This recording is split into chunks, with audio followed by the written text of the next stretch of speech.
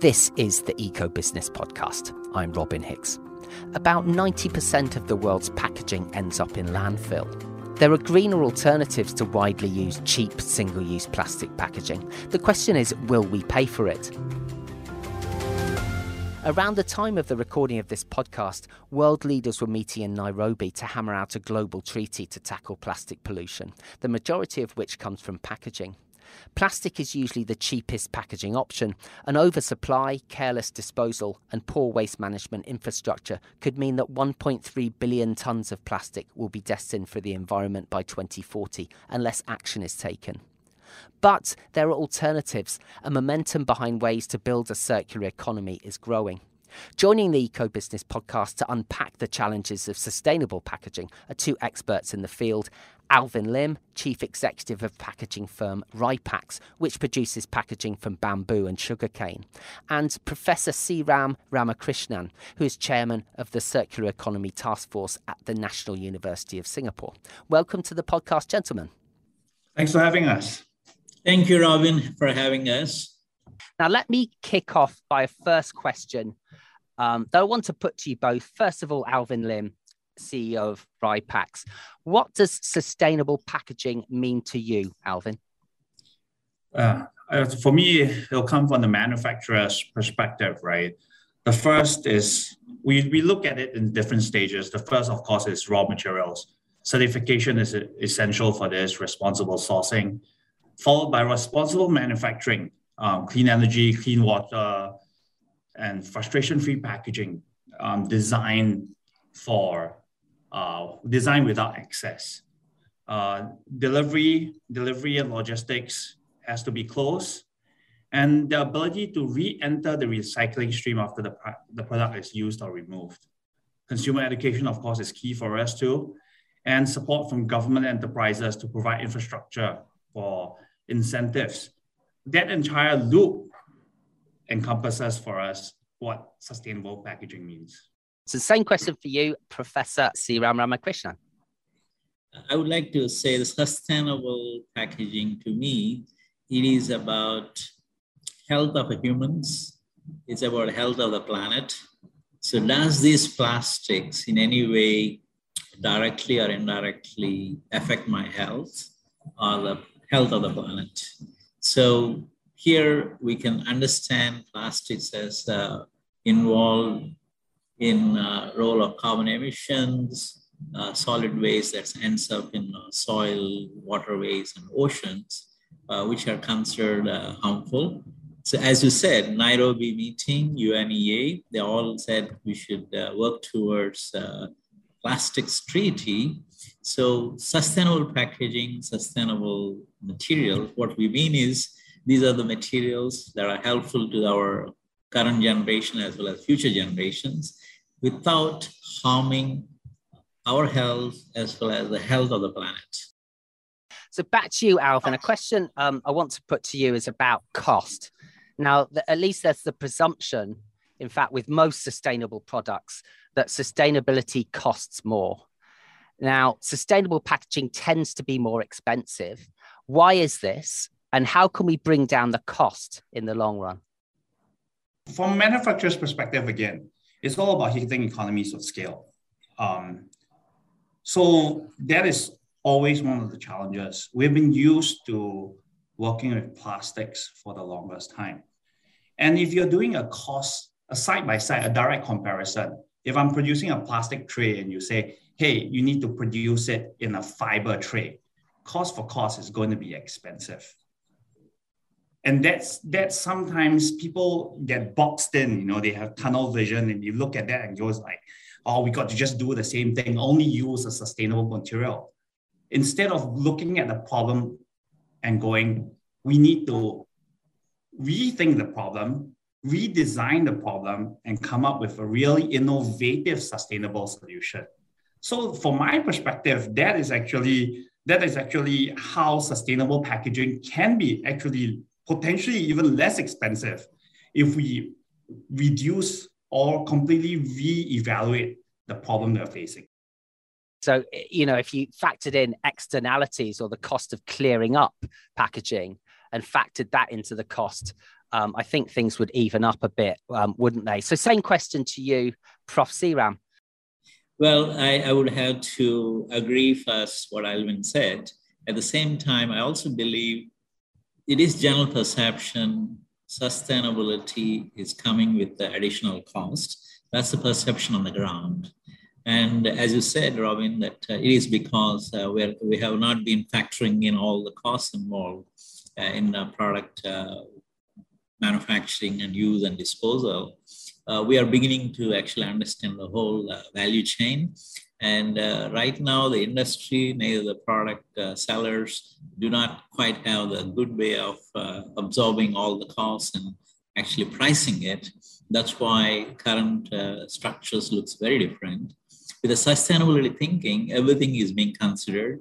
And sometimes new things are coming in the picture, which are adding up certain costs. For example, you invest in a new recycling plant or a new collection system. They come with certain additional costs because you are building the infrastructure as well as support systems. Even substitute material. The issue is you are building a new source of material and then new source of manufacturing. That again, new additional capital costs involved, as well as marketing distribution costs. That's probably why it's happening. This other thing is traditionally plastics, the current fossil fuel-based plastics or packaging materials, they had the advantage of many years of scaling up. So because of scaling up, the prices have reached a level which are considered generally very low. And the sustainable materials, which the world is trying to move towards, the economies of scale is not there in every possible sustainable material option. But I'm very optimistic because at the Nairobi, the governments have agreed they want to, by 2024, they all want to ratify plastics treaty just as a carbon neutral treaty. Once that comes in place and there is regulatory support as well as investment support, people will start scaling up because those solutions are there and the new solutions will be developed and costs will, whatever perceived higher costs will come down. Professor, actually, I have a question for you. When it comes to, because people, what they associate right now is part cost. And so that is actually what most of the brands they struggle with is like, if it's per piece, a lot of people, they don't have yet the ability to compute so-called the total cost of ownership. Now, the traditional meaning of total cost of ownership would stop, it will stop when the product is basically shipped out the door. But now when I look at total cost of ownership, it includes the need for companies to be responsible for the product at end of life and recycling it. But unfortunately, the brands are still looking at it from that perspective. So that is why sustainable packaging, it's always going to be, from a manufacturing perspective, always more expensive. When they look at it just purely from a costing perspective or cost accounting perspective. Right. So, Alvin, as you said, these are the things have not been internalized by the various industry players. That has been the practice. But with the new rules that are coming up, like what we call extended producer responsibility, which has been adopted by Singapore. Of course, primarily it is rolled out for electronic waste. Very soon that would be made for plastics, packaging, as well as food waste. What it means is the signaling is coming. We notice the similar things are happening in Europe as well as other countries. So once there is a regulatory or policy or even the public opinion, then the industry also say, yeah, okay, there is a shift in the mood and let's understand, recast what we are doing. So until now, they didn't do it for the past historical reason, but moving forward, they would do it because they see such thing is happening. Let me also explain from the point of three verticals. Any industry to operate, first thing is you need to look at the investment side, which are basically the banks, which are lending out the loans. And then you have the other investors, private capital. Then the third part is actually insurance industry. All of these guys are learning new ways of understanding all this. This morning, I spent 3 hours with the Monetary Authority of Singapore, where we were discussing the platform, for example. How do you make sure the players that would come on the carbon offset platforms, how that information can be verified? How do we actually make sure once that information is verified, how do you build the confidence among the private sector, private players, and then eventually you enable volume, because there has to be a lot more volume, such assets growing up. So connecting back to sustainable materials, sustainable packaging is also somewhat similar, that we need to build confidence in the whole process. Second, all the players involved have to also work towards higher volumes so that it becomes viable. You mentioned something that's really interesting, Sriram, about it touches on credibility. I want to talk about greenwashing in sustainable packaging. By that I mean companies or brands making claims that their packaging is sustainable when perhaps it isn't quite as sustainable as they say. How is that affecting the credibility of the packaging sector? I do believe that it's actually the first step in trying to come up with a sustainable solution. But sometimes the brands get over enthusiastic, or it's just bad marketing or communication, which results in bad press or publicity for the brands. But for me, any step taken, it's in fact a good step. It's just that it has to be communicated the right way. There is, even for us, right, we are a fiber-based company focused on sustainability. We're trying to build, they were one of probably 6 companies in the world that's trying to mass produce fiber-based bottles. In our case, we use bamboo and sugarcane. And the communication has to be extremely, extremely careful. The reason for that is that our solution right now, the stage 1 prototypes, are basically reducing plastics by up to 65%. Because what we do is we have an internal liner. Our stage 2, we will go to a mono material using coatings. Once that happens, it means that bottle itself can go directly into the recycling bin for paper, just like how a normal corrugated box is going to be. And moving forward, generation 3, generation 4 would be completely recyclable in that same box. So it is an iterative process. But if we were to come out and say, yes, we've produced the first bottle in the world that is a paper bottle, and people were to rip it apart and say, no, the bladder system in it is still plastic, then of course, it will be us misrepresenting ourselves, and it will be definitely termed greenwashing. So for us, I feel that it is very important, whatever we're doing, and like I said, the process is iterative. It's not binary, right? It's not, we either do it or we don't, but we are trying to get to the point whereby we can come up with a solution that is sustainable.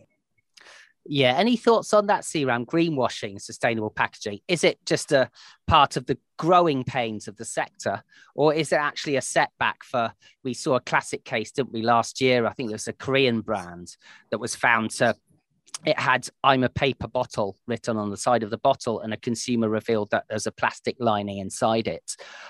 So yeah, what are your thoughts on greenwashing in this sector? Robin, thanks. It's also an excellent question.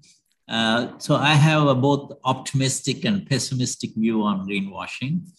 I wrote an article on greenwashing for the Singapore Institute of Directors, where I articulated the reasons why such thing is happening. Let me phrase it this way. At this moment, greenwashing is very prevalent. And one could say in a pessimistic way, this is undermining the confidence of the consumers and the investors.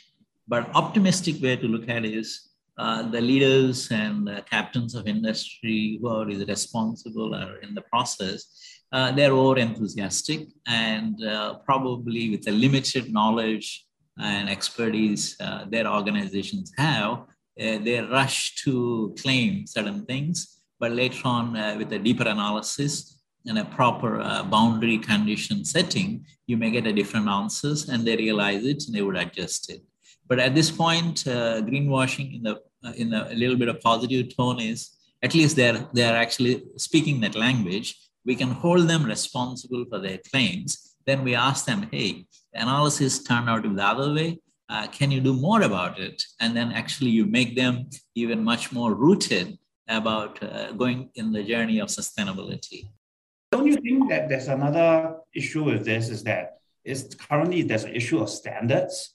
Because one of the key questions right now is that, for example, plastic, right? Just talking really specific on packaging. There are companies out there that are claiming they are using recycled ocean plastics, whereas they are actually using only 1% of ocean plastics, or they are using ocean-bound plastics, which are completely different from plastics. And they are trying to make statements like we have X percentage recycled content when they don't. So without standards and audits in place, it's very difficult for the general public to actually discern what is true information and what's false unless specific standards or certifications are in place. That's why we are so big on trying to get certifications for all the sources of our raw material. If we do use recycled corrugated fibers, for example, we do ensure that we have the factory audited and we spend money sending third-party agencies to confirm, that it's true. Standards need to be adopted, and compliance has to be ensured by third parties. The reason is without compliance, standards are standards. So ensuring compliance is extremely important, and that requires verifiable information and data, and you verify against the standards, acceptable standards. That's the way to go forward.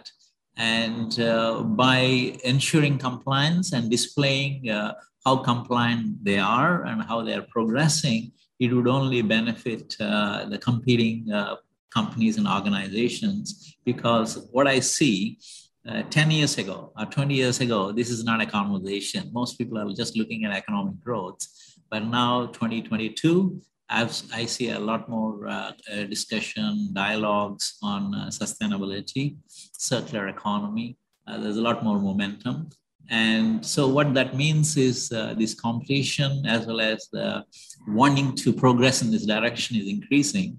So by enforcing compliance, making sure the standards are also updated.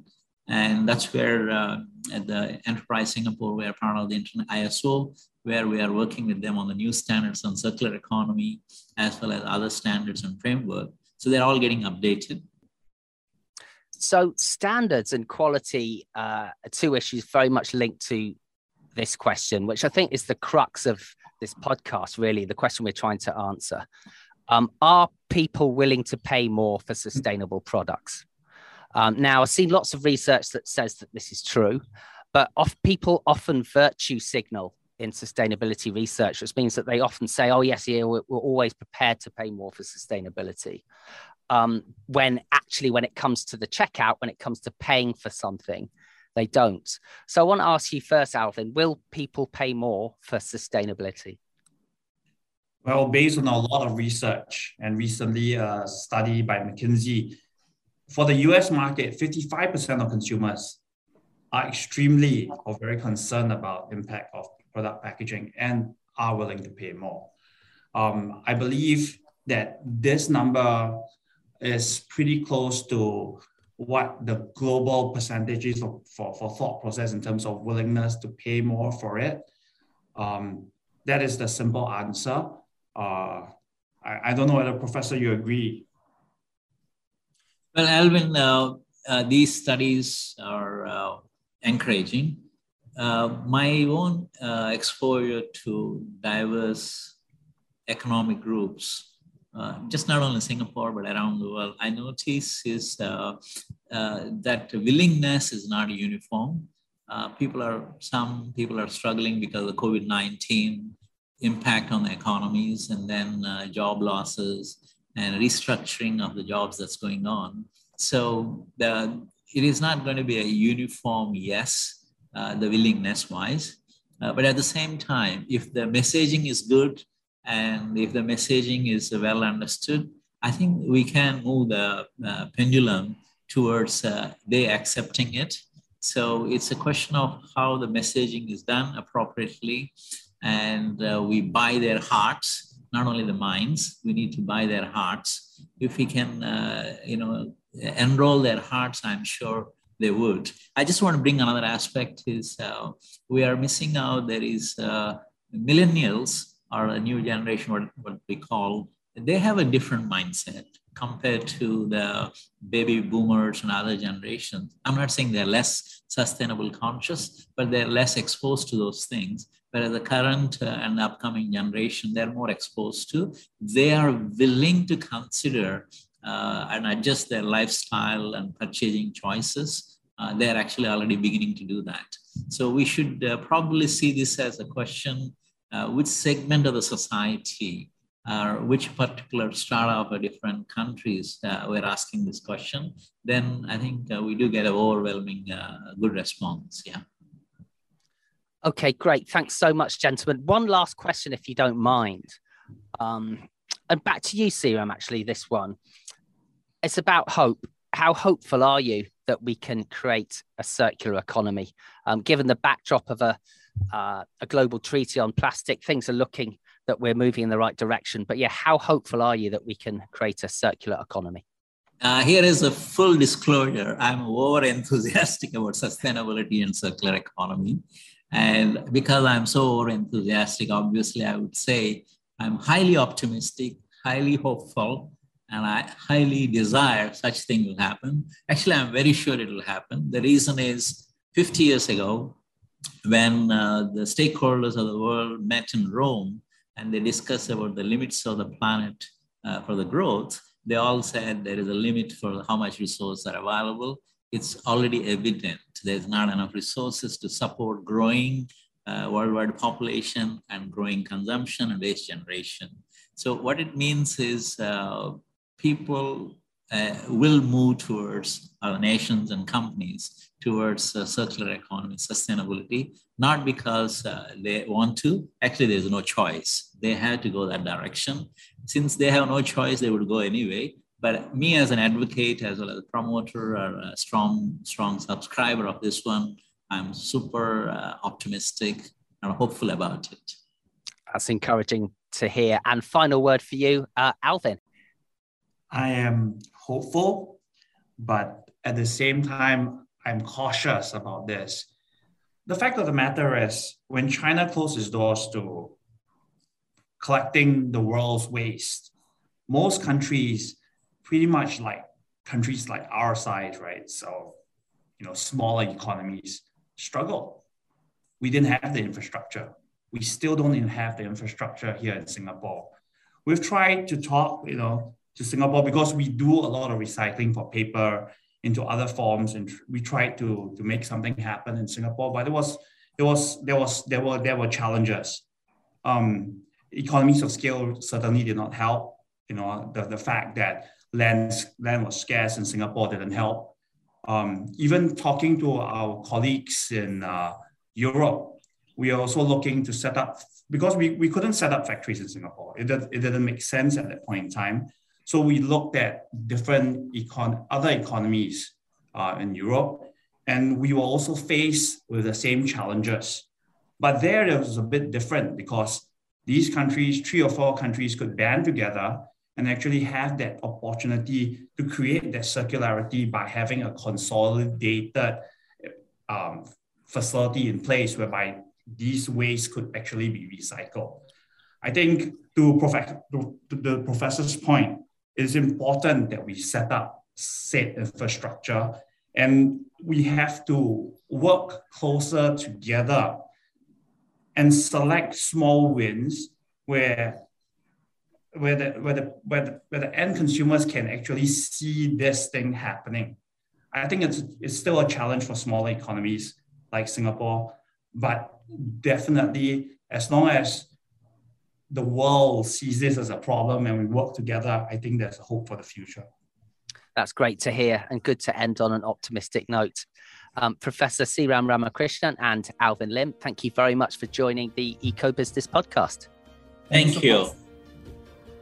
This podcast was hosted by Ecobusiness, Asia's leading media company serving the region's sustainability community. Join the conversation by visiting eco-business.com, follow us on social media, or subscribe to our newsletter. Thanks for listening.